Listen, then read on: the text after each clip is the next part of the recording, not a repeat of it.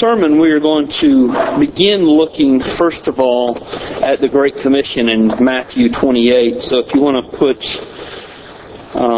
go ahead and open there, let me go ahead and lead us in prayer. Father, as we are continuing in worship, I pray now that you would give us eyes to see and ears to hear your word as it is read and proclaimed. And I ask, God, that you would be our teacher. We pray in Jesus' name. Amen. The Great Commission is central to everything that the church does. If we are not being faithful to the Great Commission, we are not, by definition, being faithful to Jesus Christ. The Great Commission is Jesus' mission statement for the church. And so to better understand Acts 14, I think it will be beneficial for us to first look at the Great Commission that Jesus gave to the church after His resurrection from the dead. And so as I said, if you have your Bibles, you can turn to Matthew 28, verses 18 through 20. Please hear Christ's commission to the church. And Jesus came and said to them, "All authority in heaven and on earth has been given to me. Go therefore and make disciples of all nations, baptizing them in the name of the Father and of the Son and of the Holy Spirit, teaching them to observe all that I have commanded you. And behold, I am with you always, even to the end of the age." It is not easy to remain faithful to the Great Commission. The Great Commission challenges us to live outside our comfort zones, because it takes us outside of our comfort zones when it tells us to go and make disciples. It also calls us to proclaim to a lost world that they indeed are lost. And people don't generally take too kindly to that kind of message. It is not easy to remain faithful to the Great Commission because it also challenges our self-centeredness. The Great Commission teaches us that the church does not exist for us alone. The Scriptures teach us that the church, of course, belongs to the Lord Jesus Christ. And He tells us to seek the lost, to go and make disciples. Furthermore, it is not easy to remain faithful to the Great Commission because it flies in the face of the spiritual forces that want to destroy the church. And we do believe in that unseen spiritual warfare that is always active and always trying to harm Christ's purposes here in this world. And so any serious attempt to grow Christ's kingdom will surely get the attention of those spiritual forces that want to destroy the church. So it is difficult to remain faithful to the Great Commission. But I want you to continue looking at the Great Commission if you have your Bible still open there. And look at how Jesus bookends the Great Commission. In verse 18, He has told us in the clearest possible language that all authority in heaven and on earth has been given to Him. And He is employing that power and authority specifically for the effectiveness of the church in carrying out the Great Commission. And on the back end of the Great Commission, He has told us that He is with us always, even to the end of the age. So no matter how challenging it is to remain faithful to the Great Commission, no matter how much discomfort or persecution we may face as a result of holding faithful to the Great Commission, Jesus Christ is with His church, and He is helping His church to succeed and even excel in our calling to make disciples of all nations. There's only one command in the entire Great Commission. Most people immediately think that that command is the word go. But actually that word go is a participle. The only command in the Great Commission is the command to make disciples. All the other verbs, going, baptizing, teaching, all these things, they're actually participles or verbal nouns if you know your English. And these participles describe how the church is to make disciples, how the church is to enfold then those disciples into the body of the church, and then how they are to train the disciples. They go and make disciples. They enfold those disciples into the church through baptism and through church membership, and then they teach them then to obey everything that Christ has commanded us.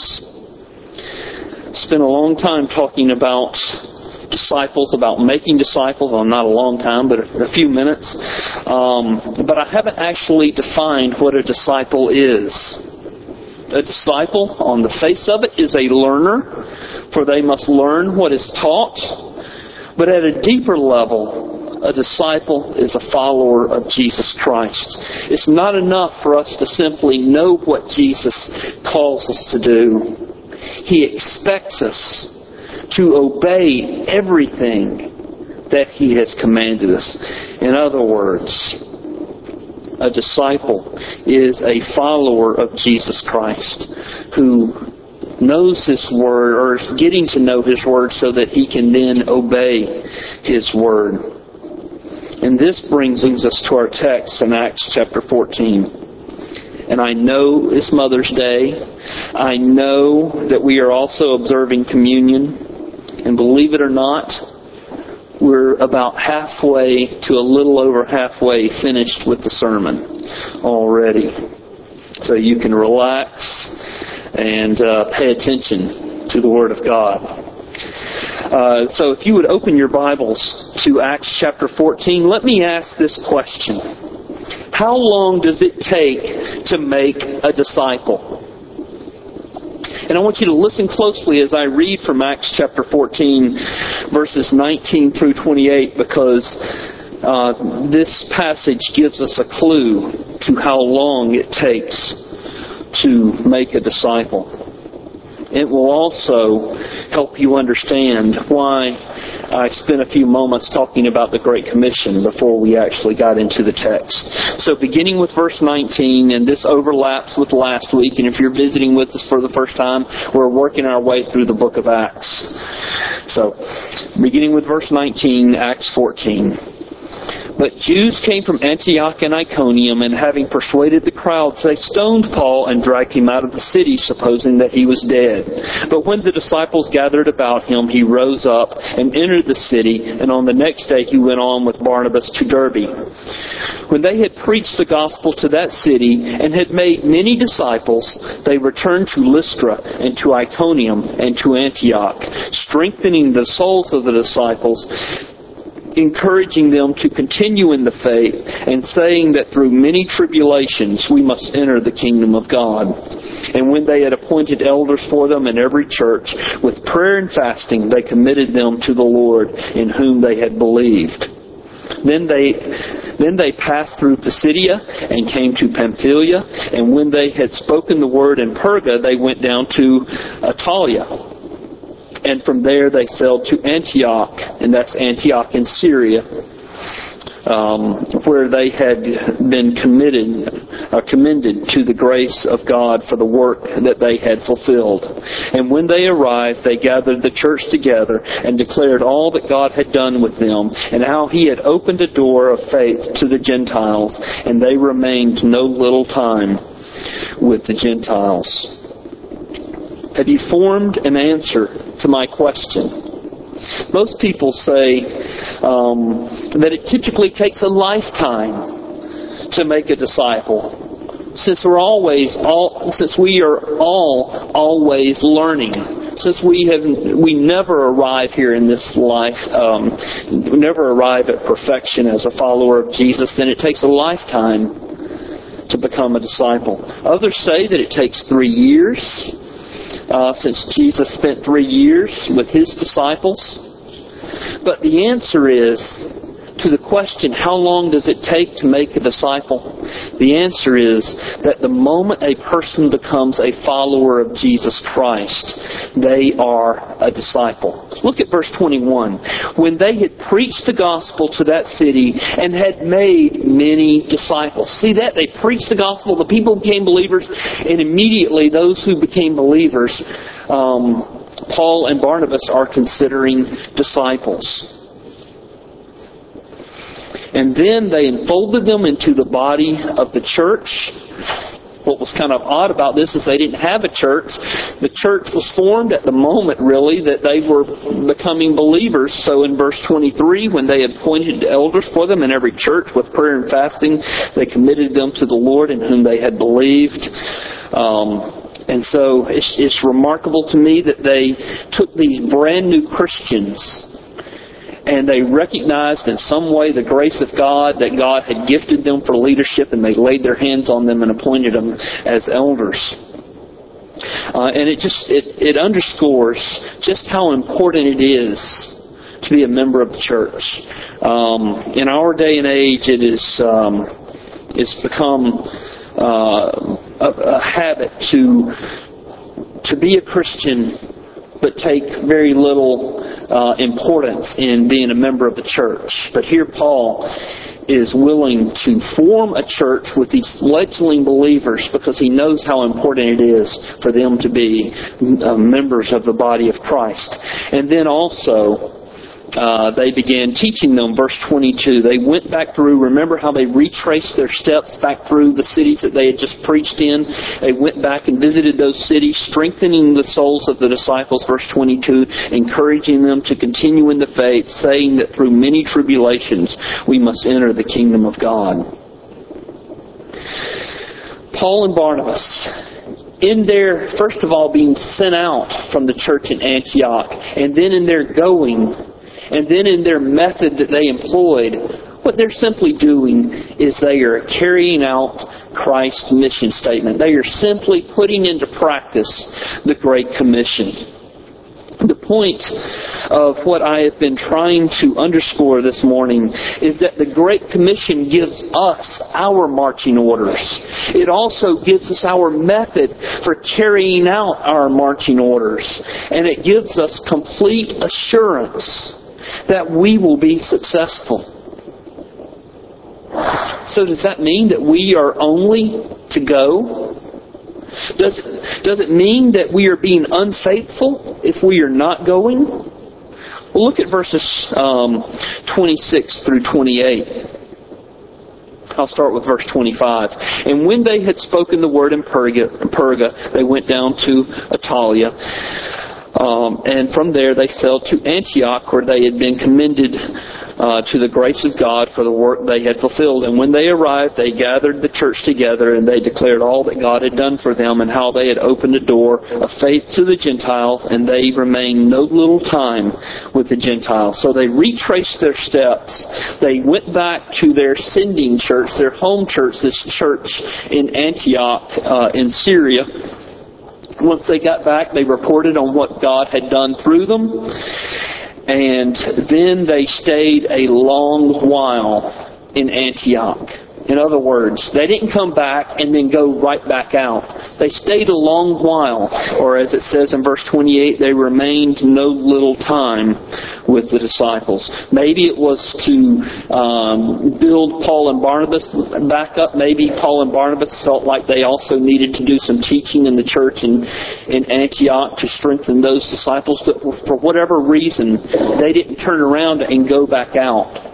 However, we know from church history, we know from earlier in the book of Acts, that the people in Antioch were still testifying to the grace of Jesus to their friends and to people who were coming through the city. But what I'm driving at is that there is a balance between going and staying These two things are not mutually exclusive. In fact, both of these things are included in the Great Commission. Go and make disciples, and then baptize them, and fold them into the membership of the church, and then teach them to obey everything that Christ has commanded us. We need to go and proclaim Christ outside the walls of this building, out into the community here that we live in. But there are also times where we need to stay put so that we can be strengthened and encouraged. And again, there's this balance. Randy Pope, PCA pastor up in Atlanta. Sorry, my southern's coming out when I start talking about him. He says that the church should be a safe home and an effective mission, and that there should be a balance between those two things. So when do we stay, and when do we go? I believe that staying is for the purpose of going. We build ourselves up in Christ so that then we can boldly and effectively go out and proclaim Christ. When we go and how we go is left up to the leadership of the particular church. One of the ways that we have tried to build bridges into our community is developing intentional relationships with some of the gospel-oriented community ministries here in the Brandon area. So then we would have plenty of opportunities to go.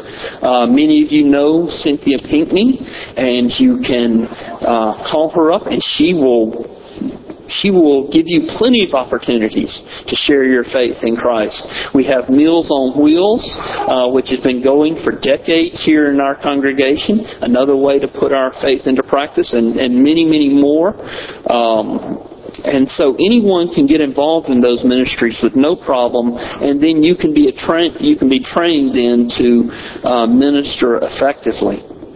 But I'm beginning to sense, I guess I felt for a while now, that a need for us as a congregation to spend some time going together.